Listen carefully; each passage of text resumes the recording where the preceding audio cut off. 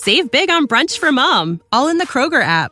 Get 16-ounce packs of flavorful Angus 90% lean ground sirloin for $4.99 each with a digital coupon. Then buy 2, get 2 free on 12 packs of delicious Coca-Cola, Pepsi, or 7-Up, all with your card. Shop these deals at your local Kroger today, or tap the screen now to download the Kroger app to save big today. Kroger, fresh for everyone. Prices and product availability subject to change. Restrictions apply. See site for details. Welcome to All the Wiser. I'm Kimmy Kolb. All the Wiser is a one-for-one podcast. For every inspiring interview you hear, we donate $2,000 to charities around the world. I believe in the power of storytelling to inspire us all to think differently about the world around us. So, I've combed the country for some of the most jaw-dropping stories you have ever heard. People who have been to the brink and back, stories of survival against all odds, and whose lives have been changed in unthinkable ways. Today's interview is with Cassie McKee. Cassie happens to be my cousin and one of the people that I look up most to in life. I have always been in awe by her sense of self and optimism, and I'm really excited for you guys to meet her today. Cassie has a form of dwarfism called achondroplasia. Her husband, Tom, and her kids, Sam and Sarah, have achondroplasia as well. Today, we talk openly about their life living as a family of little people in a world designed for people of average height. We talk about genetics, parenting, strangers at the checkout line, how she loves nothing more than an honest question from a 5-year-old, and the importance of curiosity and conversations. We recorded today's interview over the phone. It may sound a bit different, like cousins talking on the phone, because that's what it is. But I'm really grateful to be able to have you guys listen in on this conversation. So many people have asked me questions about Cassie and her family over the years, and I just think it's really cool to hear everything directly from her. And before we get started, a quick ask. If you haven't already, please subscribe to All the Wiser on Apple Podcast. Every other week, we bring you great stories like Cassie, and we want to make sure you know when they come out. And now, for this week's All the Wiser episode with my cousin and role model, Cassie McKee.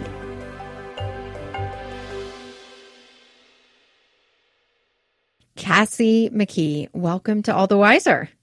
Thank you so much. So I was thinking about it in my professional career. I have never interviewed a family member, so this is a first. You are my cousin. I have known you since I was born. You are the person who taught me how to make mixtapes, and you are also the one who saved me when I got trapped in our grandma's fold-away bed when we played hide and seek, and I was stuck inside the couch. So, indeed, that gives a setup of how close we are and how many years we go back. But today, absolutely, we are going to talk about your life as a person and as a mother living with dwarfism. Before we do that, I would love for you to introduce yourself to our audience. Excellent. Thank you. I am Cassie, Kimmy's cousin, and I am a mom and a woman and a wife. And I have a form of dwarfism that is called achondroplasia, and it's the most common type of dwarfism, although dwarfism is not that common. And can you explain what is dwarfism? The type of dwarfism that I have is called achondroplasia, and that is, my growth is inhibited, or it was when I was growing. It is a failure of conversion from when the cartilage gets formed into bone. And so growing up when I was young, I would just always tell people that my bones just weren't growing as theirs. I was just different. So I am smaller than the average person. I stand at 4 feet, and my husband, who is also little, he's 4'7". And then our 2 children also have the type of dwarfism that we have. and they are both around 4 feet as well. I think it's important that we get the terminology right up front in this conversation. Can you share with people, because I think some people honestly don't know kind of the right language around dwarfism. Can you share that with us? Of course. I think that's exactly correct. And I wish lately I've been thinking all about this, well, actually for years. And I wish there wasn't a need to even have this conversation. But because I'm a woman who happens to have dwarfism, and terminology, I would rather be called my name than anything else. But in the past and throughout history, little people have been, there we go right there, little people. I think right now in this day and age, we do prefer that term when it is needed. And there have been some terms that have become extremely derogatory, but not everybody knows that, and continue to be used unknowingly. And I do believe with no harm intended in the beginning. Yeah, I think that's exactly what I was looking for. And I've known over the years, when we can talk about it more, you know, when I talk about your conventions and the kids' camp, I say that, you know, they're doing a weekend with little people. It's incredible. And I'm not sure that everybody knows that. So I think it's important to share. Right. So tell me about the backdrop of your childhood and your experience growing up. Sure. I was born in a suburb of Cleveland, Ohio, and go Cleveland Browns. And born to two parents, my mom and dad, and I'm the only child. So we had a very, very small, wonderful little family. My parents made sure that I was involved in as much as I wanted to be, and even in things that I didn't want to be, but yet they supported me and pushed me forward. From the get-go, I believe because of my difference, my parents are of average size, and I was the only little person in our family as well as in our town. So because of my difference, they just did not want me to be treated any differently, or for me to think that I needed to be treated any differently. When do you remember first noticing that your body and stature were different from average bodies? It's a good question. And I remember it very vividly. When I was younger, my parents had me go to Johns Hopkins University, where there was a short-statured clinic, a bone disorder, bone growth clinic way back in the day. And we would go there every summer. And as I got older, I believe I was around, 7, or maybe even younger than that, maybe 5 or 6. And I was at one of these symposiums, and I was seeing other little people, other children that were running around. And I remember very vividly seeing this one child running down the hallway. And I'm thinking to myself, do I look like that? Do I look like that when I run? And so I went to my mom and I said, Mom, do I look like that when I run? And then that's when the conversation started happening about how I was little and my bones grow differently. And it was different for me. How old were you when that happened? I want to say 5.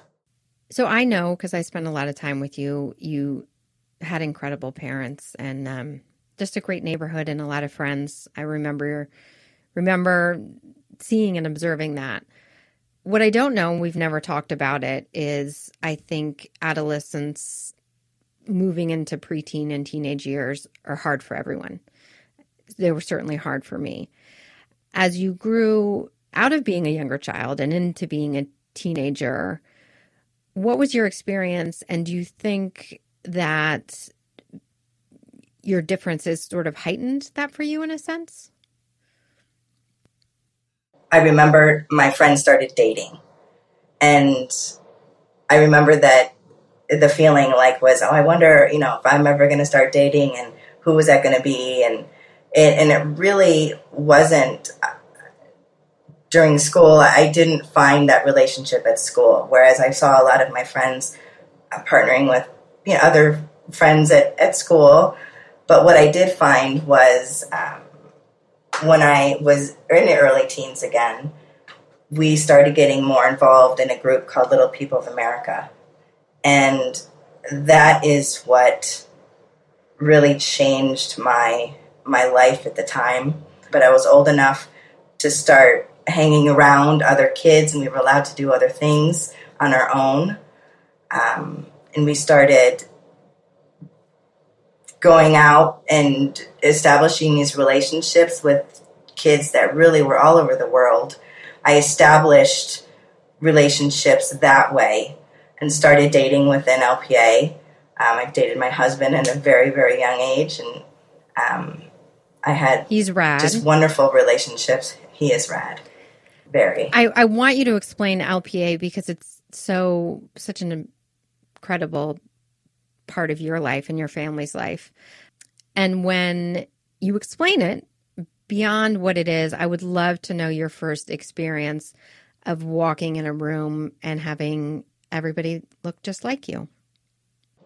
Yeah, that's good. LPA, Little People of America, was founded by Billy Barty, who was a little person himself. He was an actor, an entertainer back in the 50s, and it was intended to just be a gathering of little people in a smaller section of the U.S., but then as it grew, it just got bigger and bigger and bigger, and it is now all throughout the U.S. And I don't know how many people, but our conventions usually contain over 2,000 to 3,000, I believe, and that's little people along with their families. It was a huge part of my older childhood, I guess, and my young teenage years and my early 20s. I remember it being just a huge, huge impact. And going to these things, I would have countdowns with my friends on our walls because we were just wanting to go and see each other and be with each other and stand next to somebody and just look at them and be able to talk to them in their face. And that is a feeling that still to this day, I just love. What was it like watching your kids experience that for the first time? It was different for them, I think, than it was for me because they live it every day.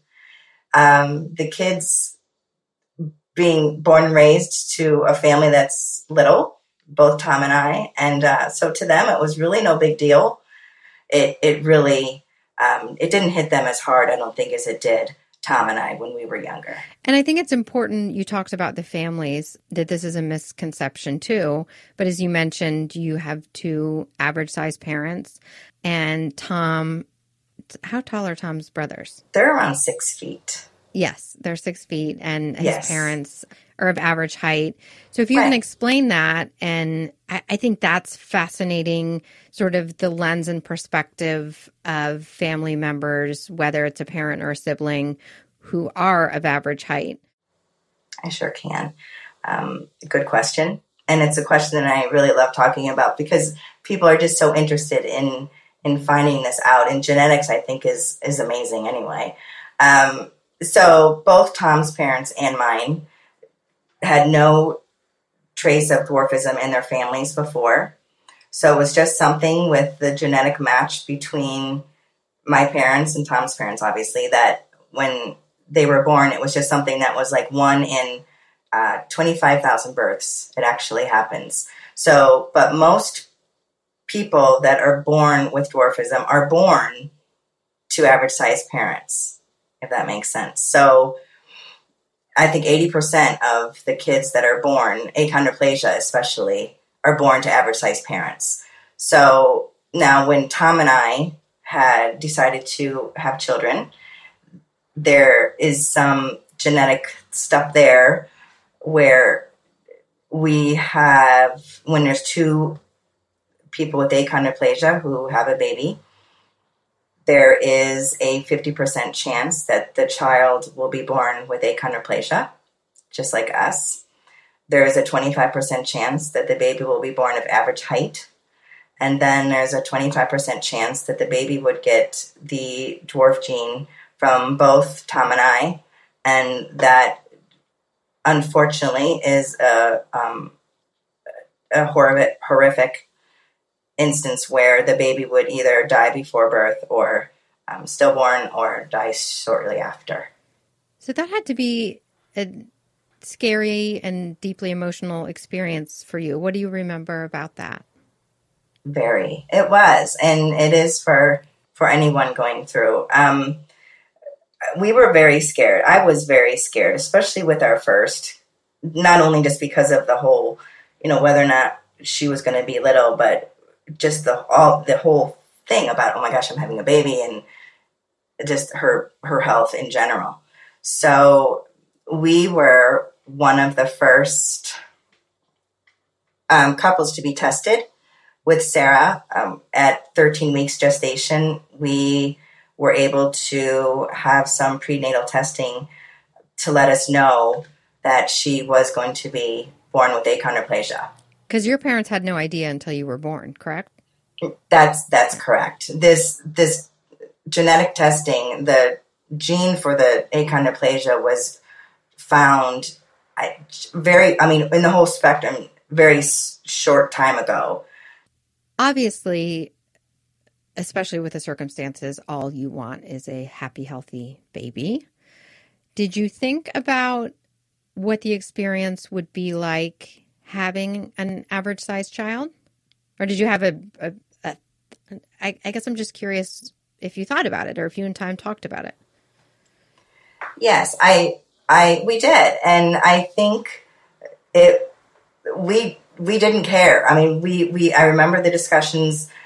It would be, no matter what the child was, average size or little, that wouldn't make any difference. And I do remember like joking around, and this is probably inappropriate, but I remember thinking that we could take our child to the grocery store and the trip would be much easier because everything is really high. But it wasn't a thing. We didn't really talk about it a lot because it was just, we don't really care as long as the baby's healthy. Speaking of the grocery store, and I always love to, I guess, have these conversations through the lens of curiosity of people.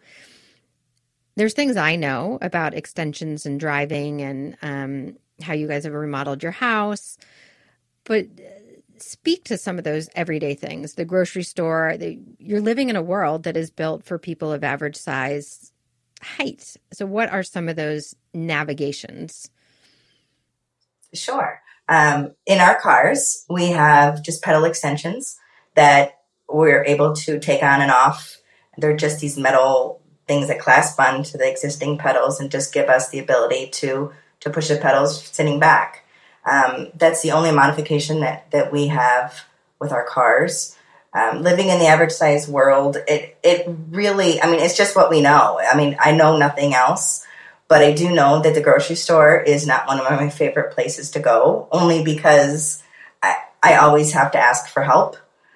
Sometimes I used to take this stick and sometimes I could finagle it to, pop something down from a top shelf. And when I was younger, I would climb the shelf sometimes, but now I just ask because people are always, always, always very willing to help, and Tom still climbs. But what's nice now is that our grocery stores around here anyway have the deal where you can just order everything online and you can go pick it up. And it's all, so recently we do that quite a bit. And then your house, modifying your house, because the same thing, a grocery store, you buy a new home and the countertops and the cabinetry is not built for your day-to-day life. Right. Okay, so with that, we've done with our house here now very little accommodations. So we have stools everywhere. In the kitchen, we chose not to make any modifications for resale value. Plus, we have to adapt. And growing up with the kids in a house, we recently moved, but in the house that the kids grew up with, we were there for about 15 years. And we chose not to make any major accommodations just because we're always gonna have to adapt to getting out there outside of our home. We're gonna have to climb, and we're gonna have to ask, and we're gonna have to, just be mindful of things being different for us, and that's okay. And so we just chose not to do that to our home. Now that our next home, maybe when the kids they're going to be gone anyway, but when we go into our retirement home and when we go to a place that we know is just going to be mainly for Tom and I totally want everything accommodated. I want it all down. I want it all low. I want everything. I want to be able to go up to my kitchen counter and reach something in the back without, climbing up on a stool. So we'll see. I'm just thinking of your stick and like the fact that it may have been bedazzled. Oh, it was. It was. And it had a little white, like it was jimmied. I mean, it was really crazy. And I can see it was like a hook, and it was bedazzled with like this tape that had sparkles on it. I knew it. So, yeah. And that, by the way, for the kids is so, I know how intentional you are and thoughtful in your parenting, but that is a gift, I think, to them to set it up. So for the world, they're going to navigate outside your home. And that makes a lot of sense to me. Speaking of your kids, who are awesome, did you have, and we all do, hopes and fears based on your experience growing up as a little person in this world? Growing up I didn't. I have to say I did not, due to their dwarfism when they were born, because I felt like, well, it's really it was no different than my upbringing or how I was going to be, or how they were going to be brought up. So I didn't have any fears with that. It wasn't until later when they were able to walk and we would go into the stores themselves. And when the kids were with me, the reactions oftentimes were much more intense from other people, from people who were also in the store. Like, it wasn't just me anymore. It was now about my children. And I think when I started noticing that, I became more protective, and I didn't want that. And it really was upsetting to me, because to me, I dealt with that all my life, and it didn't really affect me. But when I saw it happening to my children, that was something that was difficult for me. Did you see it affecting them, or would you observe them experiencing it in a painful way? It would affect them when I would approach the curiosity of the people that we were in front of. Like, let's say we would go to the mall and we would walk in, and I would see, a group of people, and it all depends. I mean, we get all types of reactions, and if I reacted to their reaction in a negative way, it really put my kids in a bad spot. They were very embarrassed. Like, if I would go up to this group of people and say, "Hey, do you have any questions?" That kind of thing. That was something where the kids, when they were younger, were embarrassed when that happened, because they felt like that brought even more attention to us. But I do believe now, as they're older, they see the importance of talking to people who have this curiosity instead of ignoring it. And it's just as simple, do you have any questions? I see that you're probably curious of my story. Do you have any questions? I'll be happy to answer.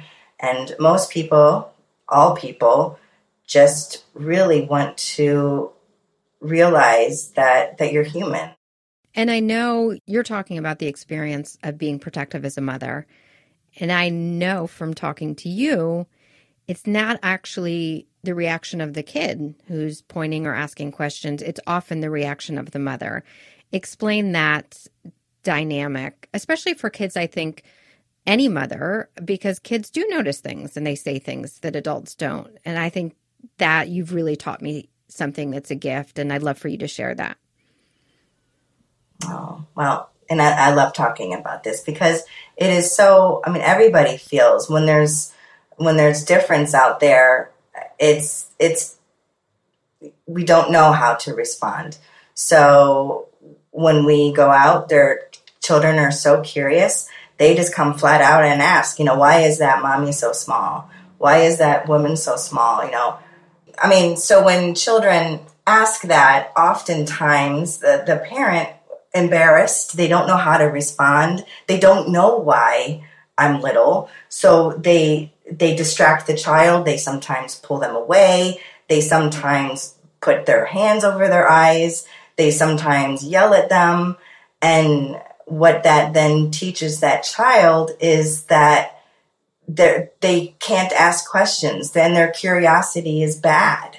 So when I see those type of situations, if I feel like it's a positive, I will go up to the mother, often or father or friend or whoever, and I'll say, hey, I see there's some questions. Would you like to, ask me anything? And then if the child will definitely want to ask something, and all they need to know is that I can speak, that I have a name, that I'm a mom, not a kid, because that's confusing. Why are you a mom, but you're 4 feet tall?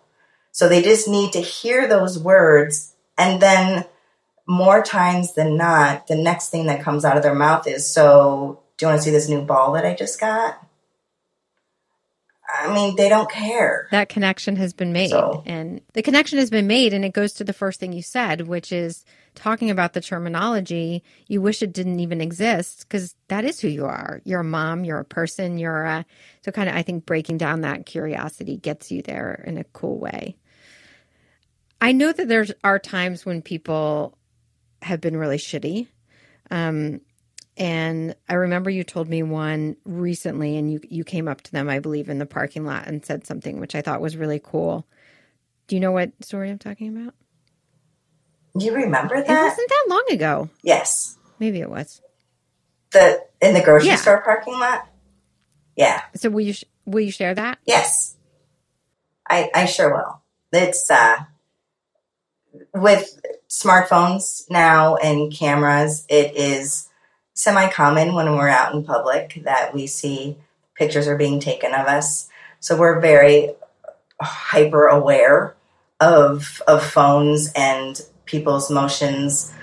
So there was a time at the grocery store a couple of years ago where Tom and I were in line and we were paying for our groceries, and there was a couple behind us who were old enough. They were like probably mid-30s, 40 or so.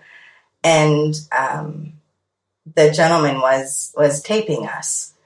And I was embarrassed. It just puts you in an awkward position. I'm paying for my groceries. I'm busy doing that. I'm talking with the cashier, and I am very, very well aware of what's happening right behind me.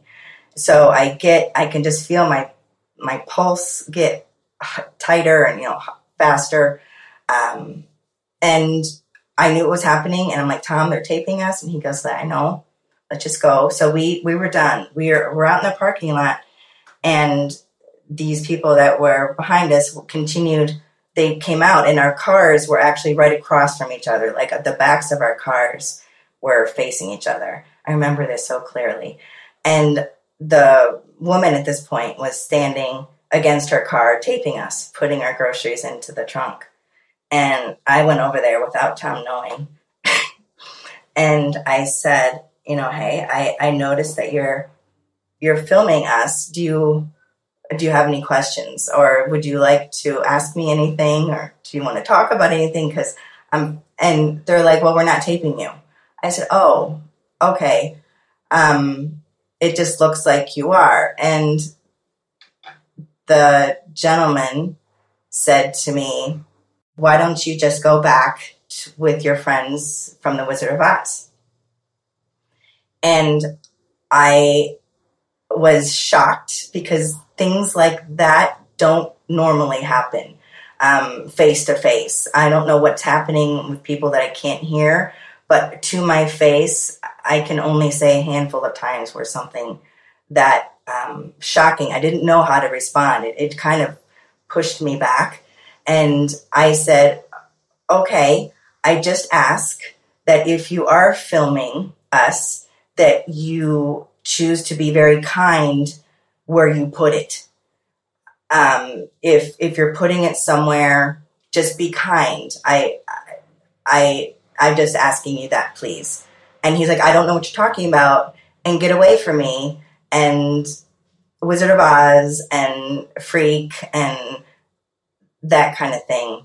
So I turned around and I went back to the car, and Tom was like, what just happened? Like, he didn't even know that because it was across the way. And I was terrified. I was like shaken a little bit because I didn't, I realized that I put myself in a position that, that could have been dangerous. And I have since changed my responses to what I think is people filming us or taking pictures. I usually just wave, because I would rather be thought of as a kind individual than someone who is threatening. And then so next time that person sees another little person, I don't want, I want there to be a kind and loving memory instead of something negative. The thing, I don't remember the Wizard of Oz part. Why I asked is I remember you saying, I know you're filming us, and all I ask is that wherever you're going to share it, you're kind. That I imagine your blood was boiling, it's hurtful, it's stressful, and for you to, I don't know, just come to it from that place was really cool. I want to talk about medical things that you guys have been through, because there are some, procedures and that were necessary along the way that both you and Tom and the kids went through. So can you speak to the sort of medical piece? Sure. We have been very, very blessed with good health overall. We really have. There do come some medical complications with achondroplasia. Most common, especially with younger children, is some back and neck issues, which our children did not have any of that. However, legs, they bow. So it's something that they need to have fixed in order to align their body better and have better support for their back. So both of our kids had leg surgery to unbow their legs. Tom had it as well as a young child. He did. And that's something where they go in and they actually cut the bone and they kind of reset it. And then they're in casts for 6 to 12 weeks. And there's many other procedures now that are a little quicker and less intrusive. But I remember with the kids, it's 6 to 12 weeks in a cast, which means all of a sudden in a wheelchair at school. Yeah. Wheelchair, then walkers. Both kids had it done young enough where they had tutors come into the house. But when it did become time to go to school, they were in a wheelchair, and the school provided an aid for both of them, which was so helpful. But they just adapted. I mean, they knew it was something that it was going to make them feel better and they could run faster, and it was just something that they had to go through. Our ears are something that we all have, all four of us have problems with it. Sarah actually has a hearing aid. We have eustachian tubes in the back of our ears that are horizontal, so we have some hearing loss. For the most part, we have been very fortunate, and but there can certainly be some pretty big medical issues. Speaking to medicine and science, I know growing up, I was aware through you that there was a bone lengthening procedure, which I remember was gnarly, like drilling screws into the legs and lengthening them by turning it. And today, with the advent in technology, I think it's an actual growth hormone injection. I know you have really passionate opinions on both of those and sort of what they mean to be a little person and have that happening. Can you explain that? What the procedures are and your thinking around them? Sure. The bone lengthening procedures was just that. They actually, and it was for people who just wanted to be taller. They still have achondroplasia with this bone lengthening procedure. It doesn't change genetically who they are, but it's a procedure where they go into the bone and in the arms and legs only, and they set the bones I don't even know details, but and they are able to make them longer so new bone growth can fill in the gaps until they usually, I believe, gain like a foot or a foot and a half in height.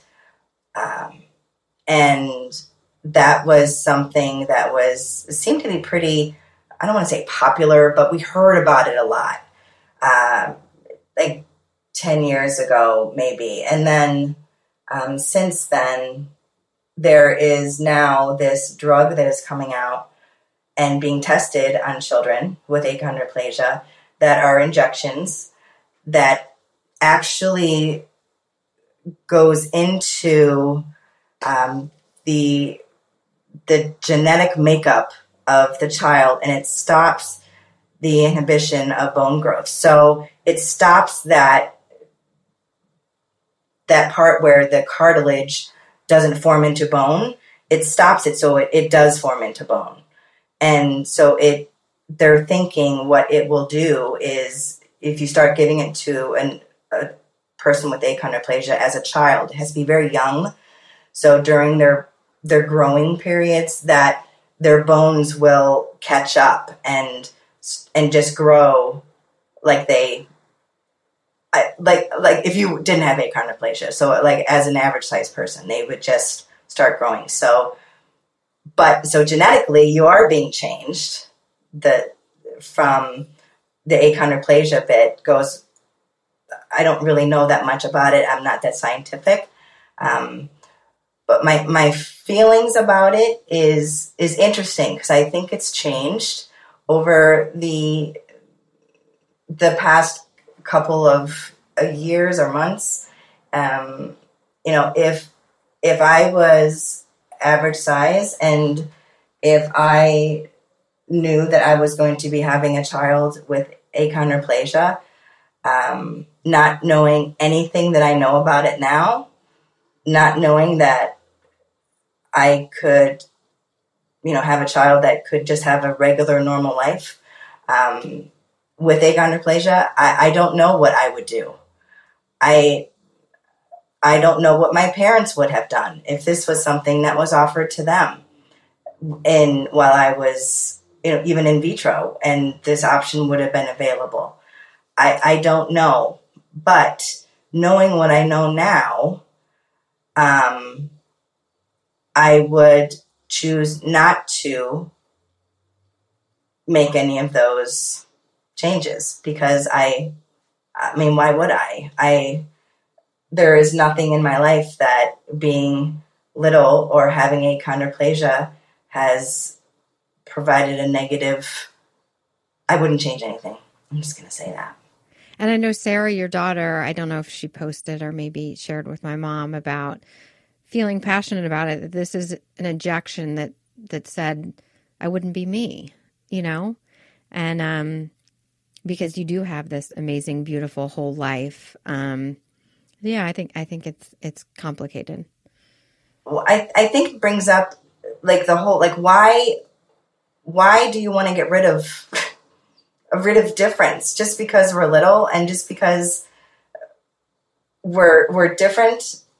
I think medically they're coming at it in an angle more about health reasons. about the backs and about the legs and about the discomfort with stenosis and all of that. But I, on another side, I feel like, why are you trying to erase who we are? And if we did that for every condition or every person of difference, everybody would be the same and it would be very boring. It'd be so freaking boring. Yes.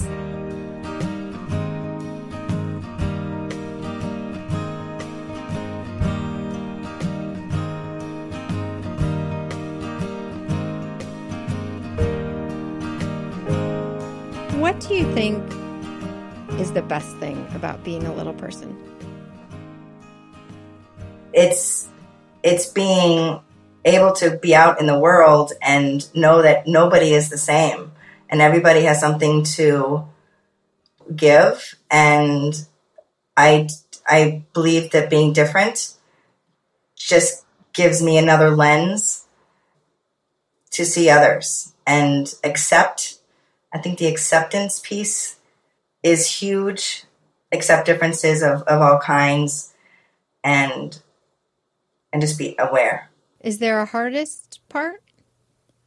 The grocery store. That's what the bedazzled wand is for.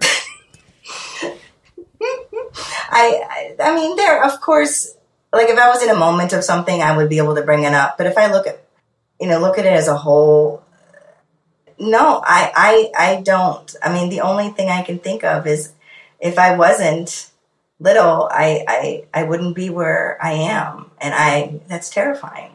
I mean, I can't imagine being anywhere else. You've touched on this a lot in our conversation, but I'm going to ask it. What are the differences between what you think society thinks of living with dwarfism and what dwarfism is actually like? That's a really good question. I never really thought of it that way. I think that living with dwarfism, it's hard for me to answer because it's just, we just do. We have to make some adjustments. We have to make some accommodations when we can't reach something, but that's it. I mean, it's just about reaching. I think people's perceptions a lot, and I believe it is changing for the positive.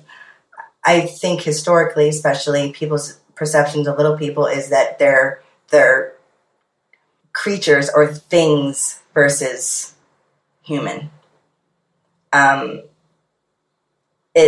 Or just not human. They're more of a character than a human. It's so interesting because you said it's hard to answer the question because it's just your life and it's so normalized to you and it's so beyond normalized to me that you are just Cassie, you are my cousin, and it's hard to step outside of it. I agree.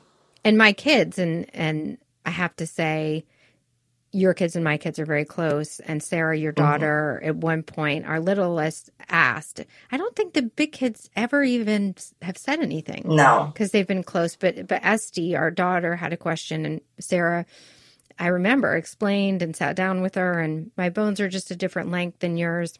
And so Esty I was getting her dressed one day. And I don't know how old she was, 5 or 6.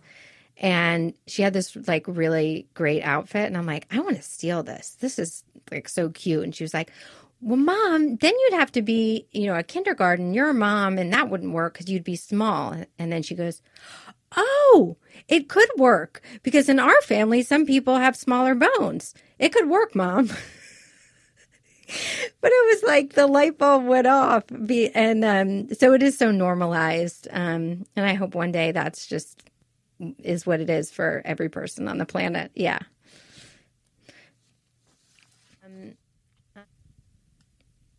How do you think living with a difference, and we all have differences, has shaped and formed who you are today?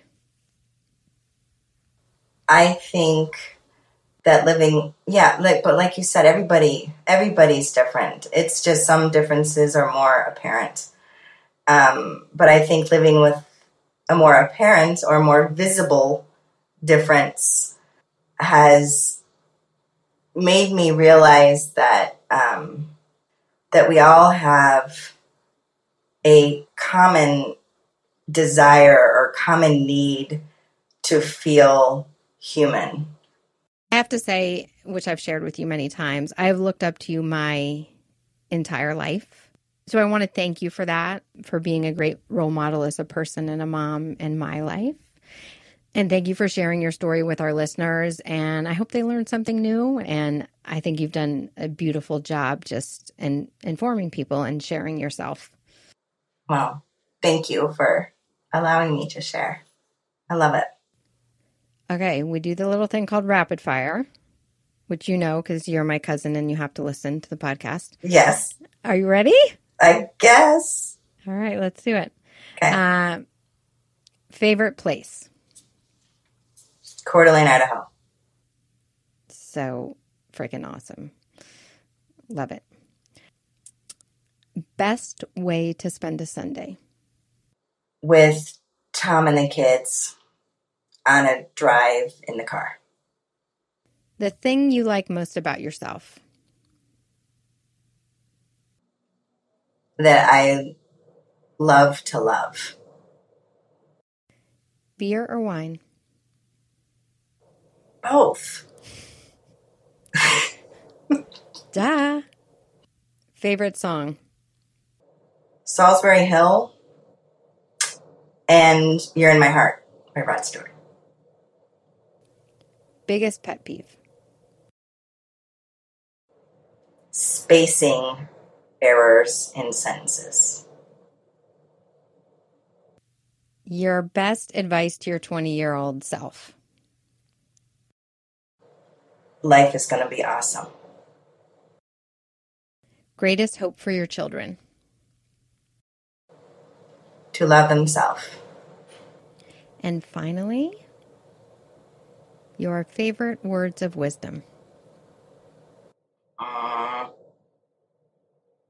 There was, growing up in our laundry room, my mom had this poster up, or this picture, and it was a saying, "Don't walk in front of me, I may not follow. Don't walk behind me, I may not lead. Just walk beside me and be my friend." And that seriously runs in my head very, very often at different areas of my life. And I mean, to me, it comes up all the time in my job, in personal life. But that was something that I saw every day, and it was a big one. I want to let our listeners know you're in Ohio, I'm in California, and we're using a professional podcasting network to record this interview. And they somehow gave us screen names, and you have popped up as Bright Amplifier. Yep. And my name is Passionate Emoji. So, Bright Amplifier, I love you. You're awesome. And I can't wait to see you in person. Passionate Emoji, I love you more. And thank you so much. This has been a blast. Today's episode supports Little People of America, LPA. And after my conversation with Cassie, I hope you understand why LPA is such a special organization. In doing my research on LPA, I learned that short stature is generally caused by one of more than 200 medical conditions known as dwarfism. And LPA welcomes all 200 plus forms of dwarfism. Cassie talked about the magic of their conventions when she walked in a room and everyone else looked just like she did. But this is just one piece of LPA. They are also providing parent support, medical support, education, scholarships, grants, and their members range from newborn babies to senior citizens. You can learn more about their work at lpaonline.org. That's lpaonline.org. And thank you again to Cassie, Tom, Sarah, and Sam for being awesome people, and Cassie for making the time to share your story with us today. All the Wiser is produced by Erica Gerard at Podkit Productions. Our sound engineer is Juan Diego from Harmonix. And our associate producer is Kessie Hollister. As always, thank you for listening. I hope if you liked today's episode, you'll take a moment to rate and review the podcast, and enjoy the rest of your day.